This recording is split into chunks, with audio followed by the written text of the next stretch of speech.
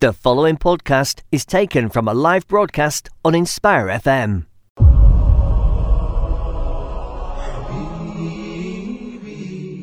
Assalamu alaikum. So this is the Welcome to Islam show. This is our weekly slot that we have on Sundays at 6 to 7 p.m. Once a month, the Luton Revert Group do the show. So we have the Luton Revert Group team here in the studio today. And our topic today is good advice for the new Muslim. So we're going to keep it quite light and free today, and just have a conversation, because obviously all of us here are new Muslims. We're going to keep the conversation quite light and just discuss our own experiences and what kind of pearls of wisdom were imparted to us once we took our Shahada. So I'm your host today. My name is Kerry Manan, and I also have in the studio with me today Rosa and Freya. Assalamu alaikum, sisters. Walaikum salam. And we also have Catherine, who is a regular on the show. She's also going to be joining us at some point. So, so today's show is about the advice for the new Muslim. And I'm going to kind of just open it up really early on, ladies, to say, you know, we all took our Shahada at some point, some of us more recently than others. Is there anything that, you feel was a really important and pivotal point in your journey so far that's really helped you on your journey? Rosa. Okay. The premise is that I planned to take Shahada. Mm-hmm. So I was ready. You did a lot of pre-preparation before you took the Shahada. Yes. Mm-hmm. So I knew that on that particular day I was going to be taking Shahada. And because I've been discussing it for a while, the advice that was given to me was begin to implement your Salah from day one. Mm-hmm. Yeah. And I didn't know how valuable that advice was going to be until, because it does, it takes you out of your everyday life long enough to refocus your intention and bring you back closer to your Creator, as well as to put into perspective what you do in your everyday life. I took Shahada just before Ramadan started. So you set yourself up right there head first right in there, but also it was 2 weeks before my mother passed away. Oh, gosh. Which meant that actually implementing Salah from day one made a big difference for me, because it gave me that solace.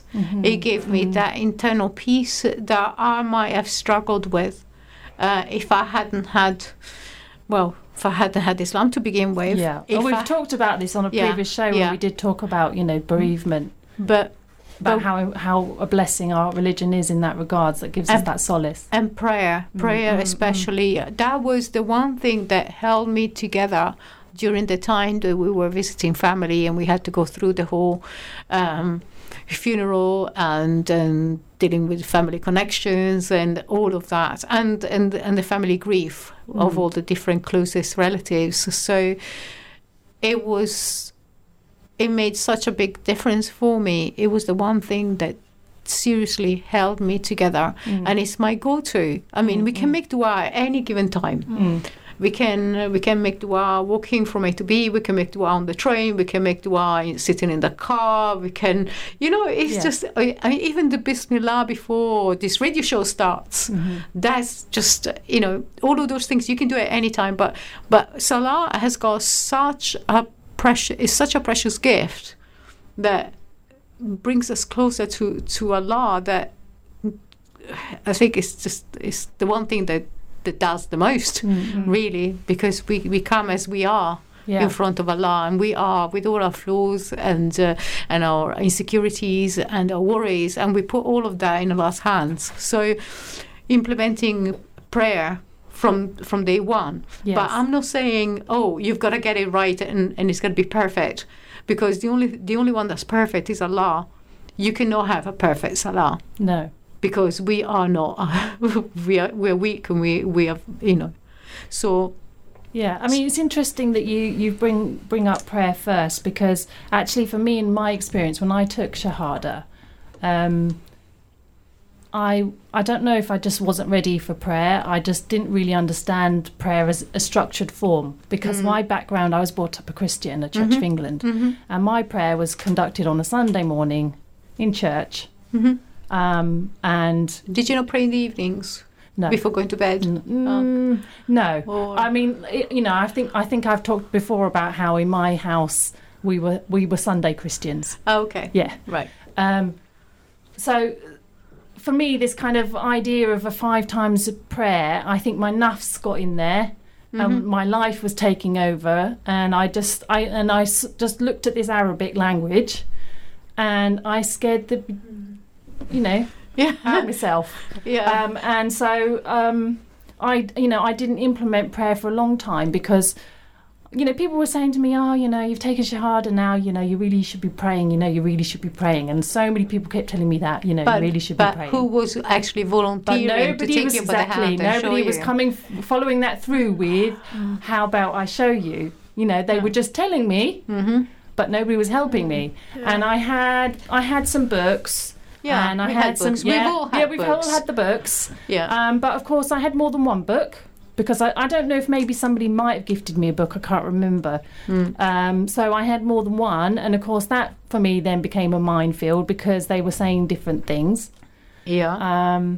And so I just I think I just buried my head in the sand for a long time about prayer, because I just couldn't face it. I couldn't face the thought of having to try and learn all those surahs, learn all that Arabic. So you develop that anxiety about something that you're dreading. So it's the fear of what it might be like.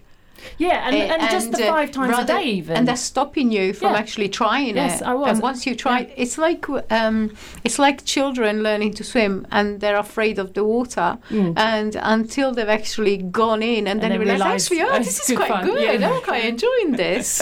I must admit, when I first reverted, like when I first did my Shahada, literally 2-3 days before I knew nothing about any of this, I literally found out the day before my nikah that I was having my nikah done. I had no clue. I took my Shahada the same day, and it was only as I then had taken my Shahada I started, reading a bit into Islam. But it's exactly the same as you. I had no idea what to do about prayers, or 5 times a day. How am I going to do it? Like, when do I do it? Or what do I do? Like, honestly, so confusing. It was mainly obviously my mother-in-law who taught me, a lot of things, because same as you again, I got gifted a lot of books. Yes, I'm not good with books. If I'm reading them, my mind just go straight away. I can't concentrate. I'm better when I talk to people and learn that way. But then who'd you talk to? Because I literally lived in Luton, didn't know anyone at the time, only my in-laws and my partner, and it was honestly quite hard. But then she started talking to me and teaching me step by step about things. She said, look, don't rush yourself into it. If you rush yourself, you're going to get too into it, and then it's all just going to go. She goes, take it slow, research, I'll talk to you about things, we'll find different classes for you and things like that. And some of the classes I went to, don't get me wrong, they were really good, alhamdulillah, but other ones, I'd be there with children who are a lot younger than me, who've been brought up already knowing Arabic and things about the Quran and things like that, and it was just so mind-baffling. Because they're sitting there teaching me, do you know what this word is in Arabic? And I'm like, and all the other kids are like, it means door. And I'm like, I've got no idea. But in the end, you start slowly learning. And I think it does help when you have people around you, helping you. And just the one piece of advice that I got given, which I'd put onto any Muslim who's reverted, and it's just take it slow. Don't rush yourself into it. Don't feel like a pressure. Like, if you don't do it, you're going to get sinned for it. Its main thing is your intention. If you've got the intention to actually go in and learn, and you're trying, then all you can do is just keep trying. Because like you said, nobody's perfect. You're not going to perfect it straight away. No. But also as you learn and you implement those new things you learn, then you whatever you do, not just your salah, but your making wudu, your general hygiene, your search for knowledge on all different aspects, from the fiqh of fasting to everything that you would do within your deen, within your faith.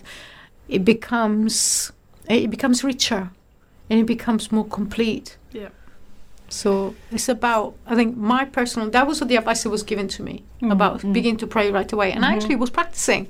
I had a few trial runs in the days leading up to it. Okay. I was practicing, because you learn with repetition and you become confident with repetition. And because I was practicing it before I took Shahada, there was no pressure if I was getting it wrong. I said, well, I'm doing my best here, and if I get it wrong, I get it wrong. So there wasn't a big pressure on it. And with regard to seeking knowledge and getting there, it takes time. And sometimes when you discover things that the person that was teaching you didn't know, then they learn from you. So it is an exchange.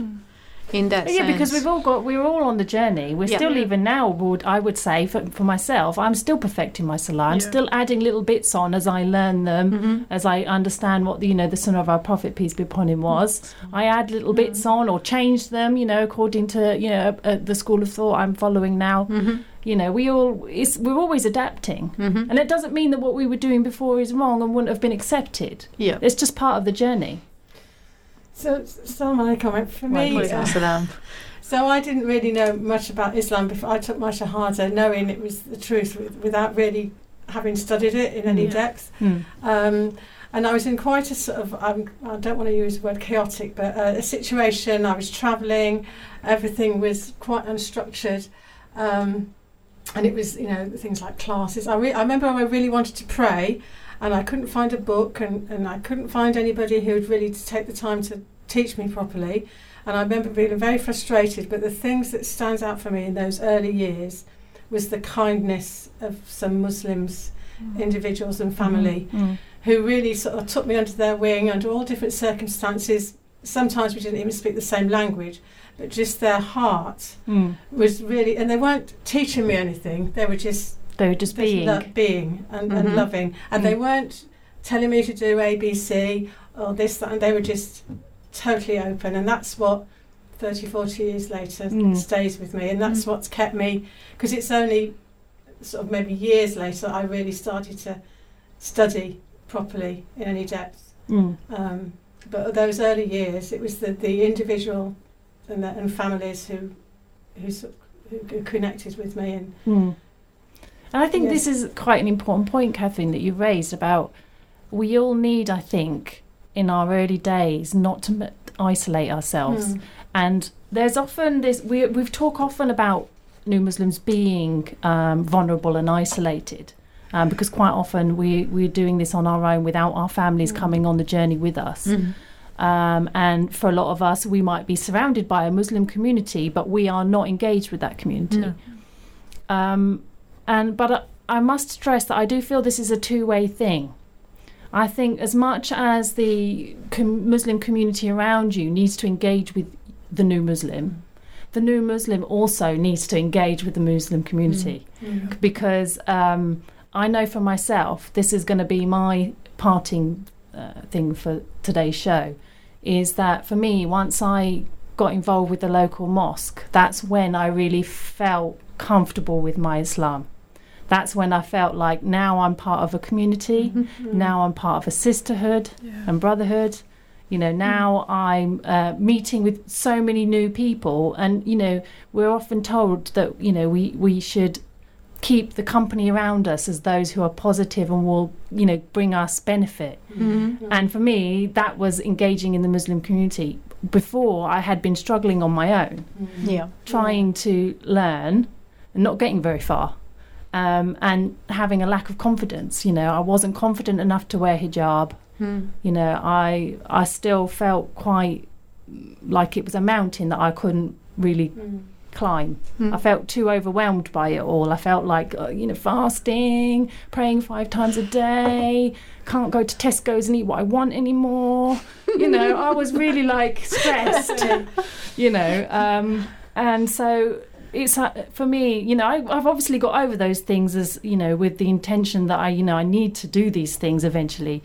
But for me, being part of the Muslim community, just in the last few years, has just been such a benefit for me. I mean, even just like being part of Luton Revert group as well. I've kind of found something now for me that I feel really passionate about. Yes. And in Luton Revert group, I am Kerry. Yeah. Yeah. I'm not your mum, and I'm not your wives. No. And I'm Kerry. Yeah. And so for me as well, being out in the community, not just keeping within myself and within my family, I'm kind of come out of myself, and I've been pushed to do things. I mean, even doing this show for me, is pushed me out of my normal comfort zone. But with these things comes great reward, inshallah, because I've made some amazing friends. I've grown. I'm learning from you all. And for me, I know that there are new Muslims out there who do struggle on their own. Yes. And I know as well that there are new Muslims who ask for help and they don't get it. But people aren't always receptive to you asking. You have to keep asking. Don't just think, that I asked for help and I didn't get it, and now I'll just kind of sulk in the corner. You have to go out there and ask for it. That's the thing, that when you become a Muslim and or you venture into anything that's new in life that you haven't done before, because it's such a change, it takes a great level of humility and as well as strength of character to actually say, I do not know, please help me. And ego. Yes. We're fighting our own egos to say, actually I don't know something. But it also works the other way, that for those who are in a position to help, they ought to consider themselves blessed by Allah, that they've given the opportunity to fulfill ties of kinship with their brothers and sisters, that they are given the opportunity to assist and to actually. It can be seen as a form of sadaqah, sadaqah jariyah in that sense, because I actually, I'll give you an instance. I was taught a particular dua.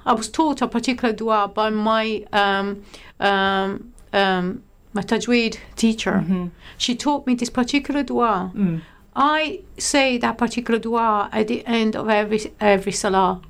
And every time I recite it, I also have a thought and a prayer for her, because she taught me it. Yes. Does that make sense? Yeah, and inshallah she's getting the reward from that. There you go. Yeah. The same as somebody gives you a prayer mat. Every time you use that prayer mat, or a tasbih, or just anything that you implement into your practice. It's got great value for them as well. So, and you also, if you have the opportunity to help someone, approach it with humility, with a humble heart and a heart full of gratitude that you actually are, because you're. That person that comes to you in need, already you are in a higher position, because you have knowledge they don't have. Be humble, be gracious about it, and be grateful to Allah that you're given the opportunity to do that. So, yeah, and I think as well, on that point, when a new Muslim approaches someone for help, and it could be anyone. It could be another new Muslim who perhaps has just been doing it for a bit longer. Don't just take that and then maybe do the minimum and then walk away, because that's so hurtful to the new Muslim. When somebody asks for help, especially if they verbalised it. I mean, not everybody's good at verbalising what they need. Yeah. And some people don't know what they need. If you don't know what you don't know, so to speak. Yeah. And it's having that confidence to be, it's okay not to know. But for new Muslims to actually sort of say, well, I don't know how to pray, or I don't know how to fast. It's quite a brave thing to do. Yeah, and it's not just a give a book situation. No, because that's not enough. No, absolutely not. It's people. It's exactly. It's like what you were saying, Catherine, about that's the biggest thing you remember even now. I don't remember the books, but I remember the people. Exactly. Yeah. Yeah. It's the time that you take to make sure that the person actually understands. And then if they are not getting it, then you break it down. And they're still not getting it, you break it down further. Then you simplify it and you're thinking, okay, right, let's see. Let me show you. Yeah. I'll do it and I'll go through all the movements and I'll show, you watch me. Yeah. You don't have to, you don't have to do it with me. Just watch me and see how I do it. And that is something. And you do that. And it's just, and you have to get past you're feeling self-conscious because you're being watched. And it's like, okay, I mean, I don't know about you, but I've got to the point where I'm being greedy. If I meet somebody now who says to me they can't pray, I'm all over it. I'm like, yeah, I'll help you. Because I want that reward, inshallah, I'm like, if somebody says to me they don't know or they need help with something, I'm there going, right, I'm texting them, I'm like messaging them, you need money help, can I do anything for you? Yeah. What's coming to my head is that it can be quite overwhelming because you might, I'm getting along, I'm learning the prayer, then you suddenly realise, well, I can't read Arabic, or I don't know what this means. And it's all day. It's okay. Don't worry. And you're thinking, oh wait, no, I don't know this and I don't know that. It's good to have someone sort of suddenly coming up at you that you're lacking in some way. We've all had that. Yeah. We've all had that feeling like we're inadequate, that what we're doing isn't enough. Yeah. But it all comes back to intention. It's our intention that matters. I've got one sister who came through Luton Revert Group who doesn't currently know how to pray, and I said to her, look, what she's doing at the moment is she's a really spiritual person in that she just talks to Allah subhanahu wa ta'ala when she feels like it, basically doing dua. But she doesn't verbalise it as dua because she doesn't understand that, but she just talks to Allah when she needs to. And I said to her, that's great because you're already connecting on a spiritual level, but Salah is just about disciplining yourself to be there and in having that connection at the regular times that it's been appointed for us. And so now I'm just kind of trying to break it down for her and say, okay, keep talking, that's brilliant, but also in the morning Fajr time, and we're thankfully at the moment we can do Fajr like right up until like 7:45, so she's not having to like really like make a change to her routine. And I said, right, Fajr in the morning, get your Salah mat that you got in your new Muslim pack, get your Salah mat, get it facing the right way and sit down and just talk with Allah at that time. Allah knows your intention, and we'll build on it from there. Yes. Because she doesn't know how to do wudu, she doesn't know any Arabic.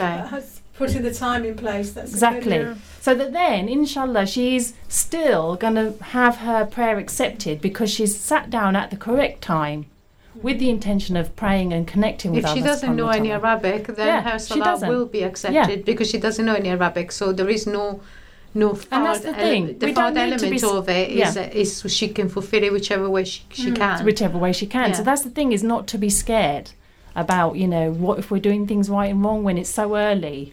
It's more about your intention, that you are there and you're trying to do what is right. And it's like you said, you don't know what you don't know. So until it bites you and you. That's why having someone in this day and age, having somebody on hand on the phone, you can fire off a text, and they can answer, and they can answer you. They might not be there with you physically, but they can answer, and you've got that support. That backup. It stops that isolated feelings, like you said. When you first revert and you're learning about things, you do feel isolated, you feel scared, you feel panicky. You don't know Arabic, don't know how to read this and how to do this. So just knowing you've got someone there, it just makes it a lot easier. Because I had all my in-laws, alhamdulillah, who all helped me out, but actually having someone in the exact same boat as me. Who's been there and done it and wore the T-shirt. It helped when I came to that Eid fair that time, and I saw Luton Revert Group. I was like, yes, finally, people like me, it helps a lot knowing that there's other people out there who have been through the same, and you can share. Even sharing stories helps. How did you tell your family that you reverted, or how did you handle this situation, or what you do at Christmas time, things like that. It just helps a lot. Like when you've got someone there with you, it does. I think meeting for me, when I first went to the events they have up in Markfield and Leicestershire with the Convert project they have there, their Ramadan retreats, that's what got my spirit, that put me on the right track for everything. The learning, the community, you could be yourself as well, and you could be honest. It was that was back in the was 20 years ago. But they still do them, don't they? They still do them, but it was I was 15 years into being Muslim before I got that real connection. It's a different context, isn't it? I mean, to be surrounded by heritage Muslims who've been born and raised in the faith, they can help you with a lot of different things, and they can empathize with you to an extent. Absolutely. But okay, we're going into a break. Sorry, Rosa. We're going into a break, and we'll see you after the break, inshallah. Assalamu alaikum.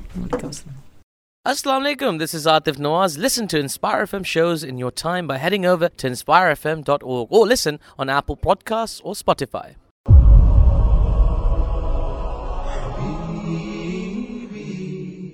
Assalamu alaikum and welcome back, dear viewers and listeners. You are listening to the Welcome to Islam show on Inspire FM, going live here on Sundays at 6 to 7 p.m. We're in the studio with Luton Revert Group, and today's topic is good advice for the new Muslim. Sorry, Rosa, we had to cut you off a little bit in the first half. Unfortunately, this is what happens when we get together. We get a bit carried away in our conversations because we have a lot to say, and so sorry about that, but we do have to have our scheduled break. I also have the attention span of a goldfish, so I completely forgot what I was saying at the time, so it clearly can't have been that important, so that's fine. No loss. I'm sure it was. No loss. So the second half of this programme, I suppose I just wanted to focus a little bit more about what kind of advice we would give to the new Muslim in terms of what we've implemented now, because the four of us have been Muslim for a little while, some of us shorter, some of us longer, so a span of years between us. What kind of information, what kind of advice you would give to the new Muslim in terms of what's really kind of cemented your iman, your faith in Islam over the years and in the journeys that you've had? What kind of things would you recommend, things to like maybe implement for the new Muslim, once they're ready? What things have you experienced yourselves? I'd say definitely for a new Muslim, always research for yourself. Like, people will teach you things, but always research the knowledge yourself. Like, back it up, make sure that it's correct. You're not just following anything that anyone's saying, because it could mean something completely different. And just, always have faith, even on days where it feels the hardest, that, you have no clue what's going on. Just know that, Allah's there watching you, knowing that, you're trying your best, and it will happen, inshallah, eventually.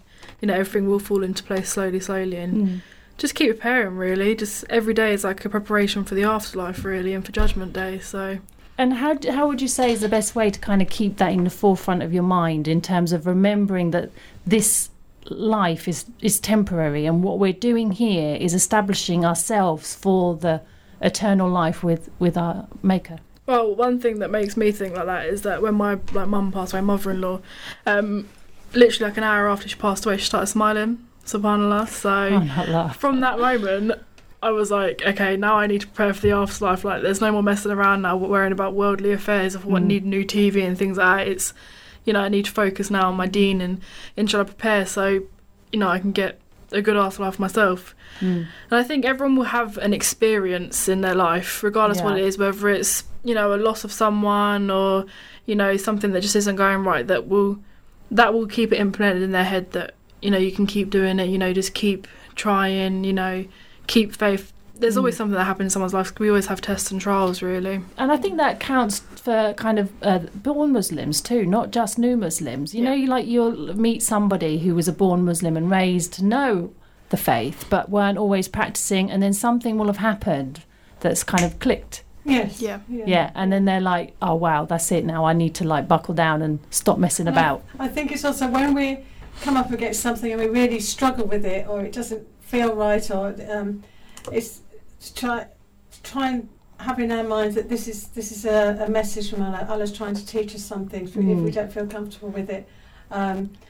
One good tip that somebody gave me once: as a new Muslim, you're going to get lots of conflicting stories, and rather than just sort of say thank you, sister or brother, for that information, and leave it like that, and then do your research yourself.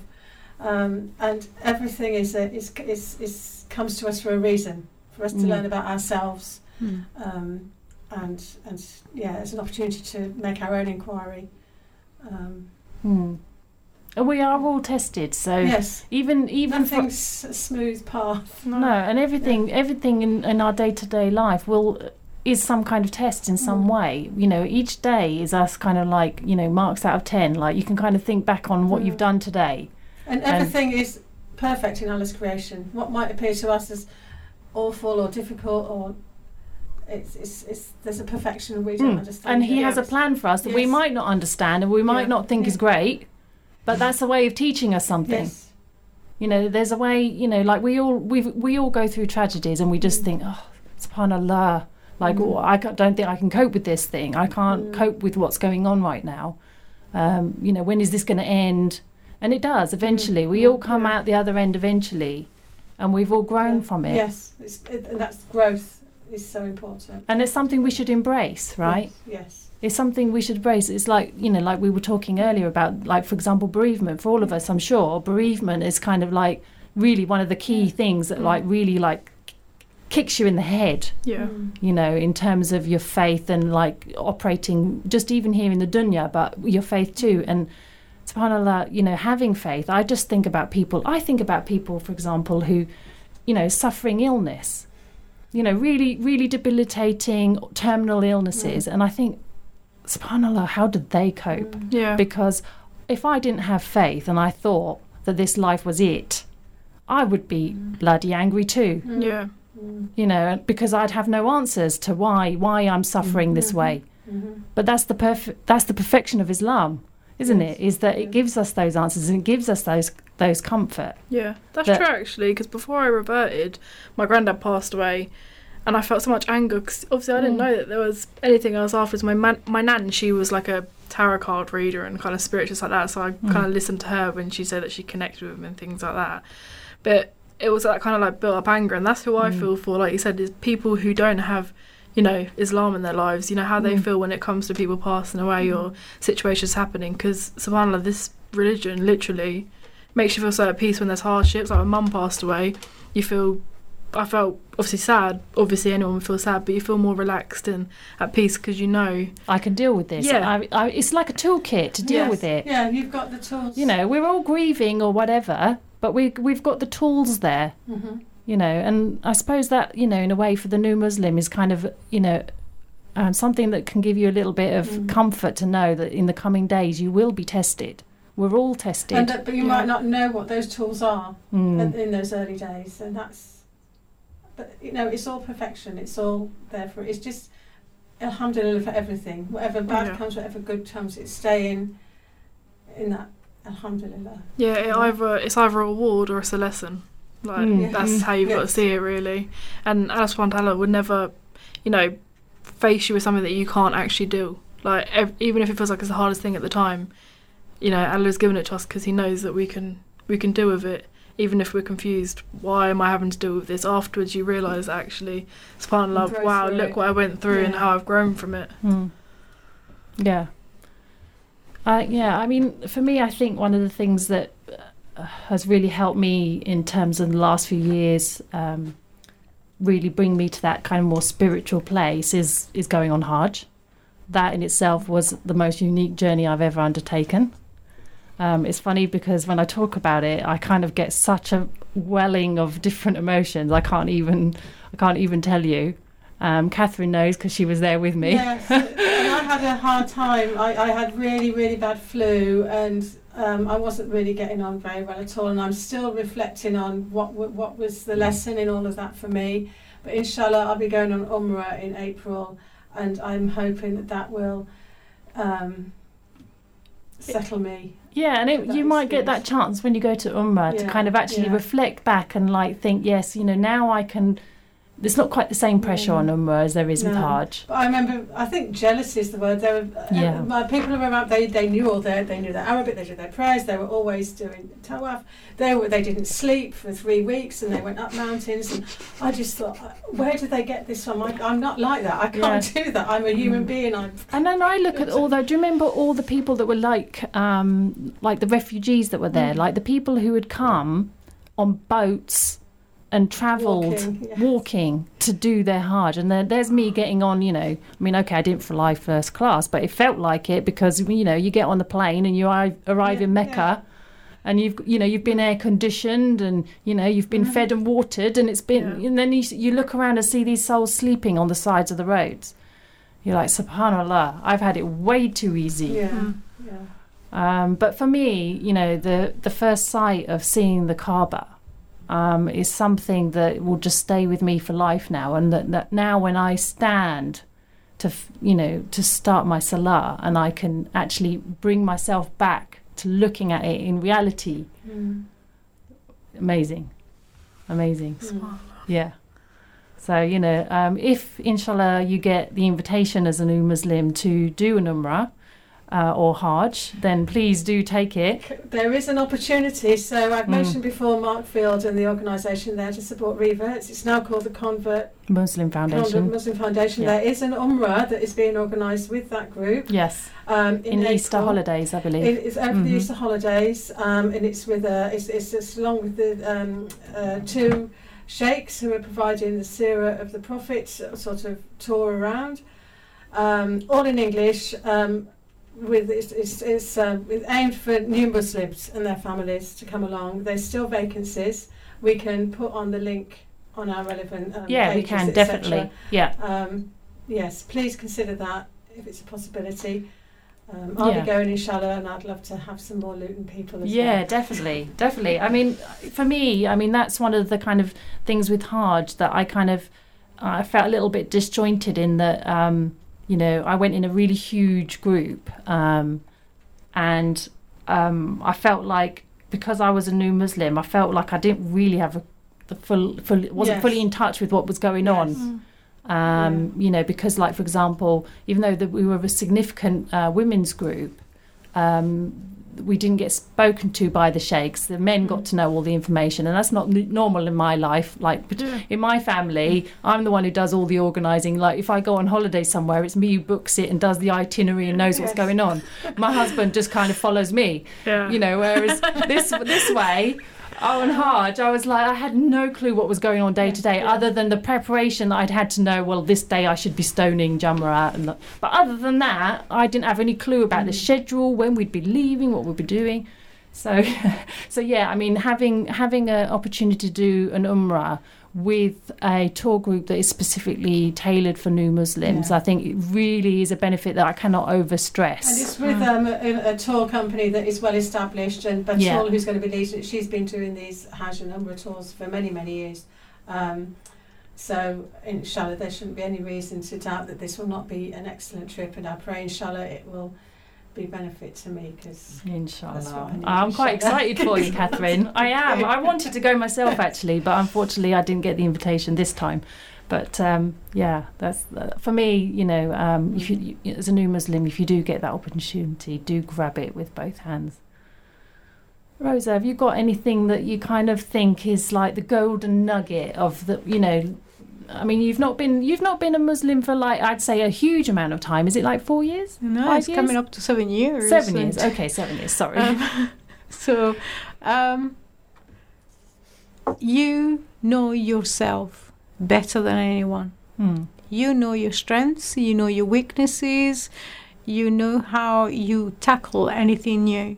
So have expectations of yourself, but have realistic expectations. If you're the kind of person that throws themselves in head first into something, full immersion, and then struggle as the difficulties arise, then the best thing to do is to pull yourself back and ease yourself in. If you're the kind of person that if you take it easy and you take it really chilled and laid back, and then you're laid back, and 6 months down the line you're still laid back, and a year later you're still laid back, and you still know just one surah, 2 surahs, 5 years later still 2 surahs. You know that you know yourself, you need to push yourself. So you have to know that Allah has got expectations of you. Allah has invited you to the truth, to haqq. And therefore, if Allah has got expectations of you, you have to damn well make sure that you rise to meet the challenge. So have expectations of yourself also. Don't be too hard on yourself when you get it wrong. balance. But at the same time, keep at it. Keep at it. There's reward even in the trying. Even in the trying, it's like when you're learning Arabic. In my Tajweed class, I was told, look, if you struggle to read it, you get your reward for each and every letter that you say. Mm-hmm. But if you struggle, inshallah, you get double the reward. And I'm like, yes, that's me. I get my double reward, and I inshallah. think it's getting into that routine, which is where I think it is important to try and establish salah as early as possible, and that gives you a reminder 5 times a day. You're being brought back to reality. Into your thinking and practice and lifestyle, that's a huge step that's really beneficial. And I know for me, certainly, I felt like implementing 5 times a day was just going to be horrendous. I thought, how am I going to do this? Seriously, when you're working or you've got young kids and you're like thinking, this is, it's too much. I can't do 5, But actually, once you do it, and then you kind of like start, practicing and doing it, it's not as hard as you build it up in your head and you think, oh, I'm not going to be able to do that. The approach is...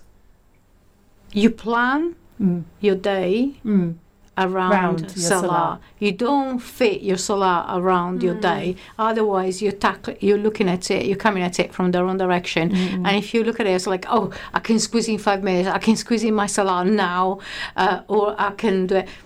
Then you will feel there's an inconvenience and it's a hardship. It's not supposed to be a hardship. It's a blessing. So you come at it from the other way around. It's like, okay, so I can fit in this task and I can complete this task before salah. Great.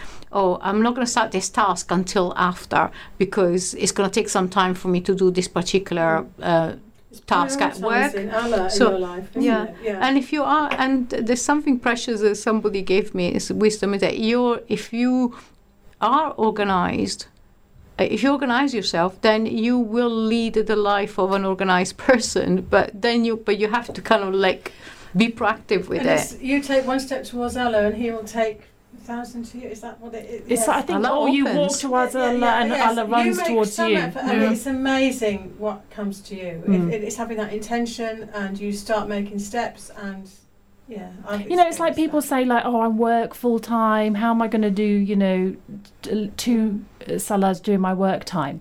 And it's like what happened with you, Rosa. Yeah. You thought the same thing, that, I'm working, where am I going to fit my zuhr, where am I going to fit my asr? I used to struggle. I used to get so upset about it. And then I used to have to, if I couldn't find a place to go and set myself aside to pray, that was a struggle. And then if I missed a prayer because, I couldn't say no to someone, it was my fault. I chose to put that person before my salah. Then I shouldn't be doing that. And I say, when do you need it by? Okay, I've got something to do. I'll get back to you in half an hour. Or you plan your meetings. Oh yeah, okay. I can't do anything until 2:00. So let's sit down and discuss this at 2:00. That's a good time. Then they plan as well. Then people are reasonable, but also. I asked for a place to pray, and I've mentioned this before because I actually thought to myself, I can't do this. I'm struggling with this. This is hard. There was a mosque about 10 minutes away. By the time I got there and I found a place to pray, it was not conducive to insan.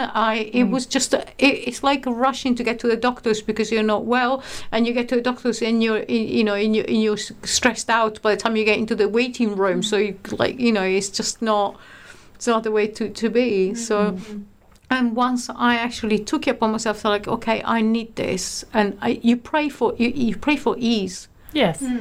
You pray for ease, and Allah doesn't do an injustice to anyone. And for some people like me, I'm just a very weak person. So for me, it's kind of like Allah goes very easy on me.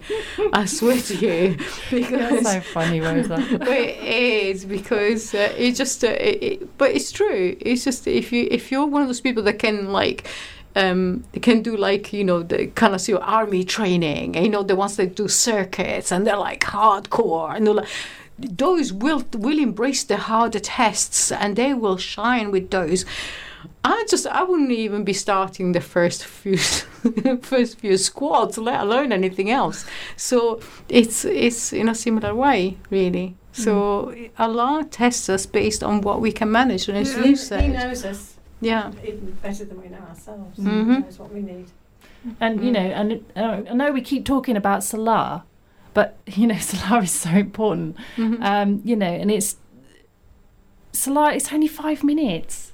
You know, get over yourselves. You know, it's 5 minutes. You can't spare 5 minutes to talk to Allah. Yeah, that's true. Actually, I saw a thing. I know it's Instagram, but on the Islamic pages that I follow on there, they're nice. It was like literally, you know, your 5 salahs all together literally make up like an hour and something of your day, and you've got 24 hours in a day. Yes. Like, what is your excuse to not do it? And I do find that there's been times where I'll be late to one or I'll miss it, and I'm like, oh, and then that day I'm like, oh no, I feel really heavy. But the moment you get back on that like namaz mat, your heart just feels so light, like all that heaviness just goes, and you just feel so free, and then you feel, I don't know, just at peace, don't you? It's just the best feeling, subhanAllah. And the thing is that once you've met your Fard, you know that it's just that you're actually in such a good place that you think, well, okay, what else can I do? Yeah, you know, you want to stand there for longer. You want the namaz to continue. Like, make it longer. Or you just kind of open your Quran app and read a few pages, even read a few ayat. Just to read a few ayat afterwards. That's just kind of like. And again, we're talking a few minutes. Yes, a few minutes, and then the reward you'll get, and not just the reward that you're going to get, but just the impact it'll have on your life with having that regular connection. Yeah. It's just it can't. It's immeasurable. Yeah, my mum used to do that. She used to wake up for her namazes and do them all during the day. But then the rest of the day she'd be reading the Quran, or she'd be online, researching things, watching YouTube videos. And I used to think, how does this lady do it all day, every day, literally everything? And then now, I see. You just feel so peaceful when you're just constantly just got it there. It's got to the point where I don't even listen to music in the car. I listen to YouTube channels like Prophet's Path and Merciful Servant, things like that, just to keep gaining my knowledge whilst I'm driving and things. It honestly is just such a beautiful religion, subhanAllah. It honestly is. Yeah, we're blessed, subhanAllah. So we've only got a few more minutes left in the show. I don't know if there's anything you just want to say in sum up. Otherwise, I can talk about Luton Revert Group's events that are coming up. Yeah, go for it. We've been running now for I think more than 3 years? 3 years. It's 3 years, yeah. And one of the regular requests that we get at Luton Revert Group is about marriage introductions. This is one of the kind of minefields for the new Muslim, is that if they're not fully immersed within the community, they don't have, when you think about like traditional Muslim introductions, they don't have perhaps the support there to be able to make plans for marriage or even understand the sanctity of marriage. So one of the things that we often get asked about is, do you do introductions? And I always have to say, no, I'm sorry, we don't do introductions. That's just not our forte. The Luton Revert Group meets only once a month, and I say only, we do other activities too, but we predominantly meet once a month to provide the support there, we're a little community of our own. We're our own little family here to support each other. So obviously, because we've had this repeated request, we did sit down and think long and hard about it in our meetings, where we plan what we're going to do for our meeting. So coming up very shortly, actually, it's going to be Saturday the 1st of February. That's 2 to 4 p.m. at the Hockwell Ring Community Centre. We are going to have Preparing for Marriage event. So we are delighted to have Sister Batul Al-Toma join us for this event. She's going to be our esteemed guest on the day. And for those of you that know Batul, Sister Batul, you'll know that she is an absolute fount of experience and knowledge. And she just has such a wonderful way about the way she talks. And she's going to bring a whole different dimension to the meeting. She's going to be able to help in terms of explaining when you are ready for marriage, what are the practical steps that you should be taking when you want to take that step, what can go wrong, because unfortunately for new Muslims, a few things can go wrong. But if you're what's the phrase? Forewarned, forearmed. So she'll be able to kind of talk through some of the potential issues that a new Muslim might have in terms of, before marriage and after, and how to protect yourself. And then after that, we're also going to have an event in March. More details will follow. But that's 8th of March at Hockwell Ring again. And that will be an open invitation event where the details will be on Eventbrite. And that will be a full-blown marriage event. So we've got the precursor event this Saturday and then a follow-up event that's an open event to brothers and sisters within Luton. So if you are looking to complete the other half of your deen, so to speak, as the phrase goes, then, watch the page on Luton Revert Group where more details will appear. So, ladies, we're coming to the end of the show. Thank you so much, as always. It's been a very enlightening discussion. And Jazakallah khair so much for your time today. It's always appreciated. So I'm going to sign off now. Assalamu alaikum. Thank you for listening to our podcast. Why not tune in to our live stream at inspirefm.org and follow and subscribe to our social media platforms at Inspire FM Luton.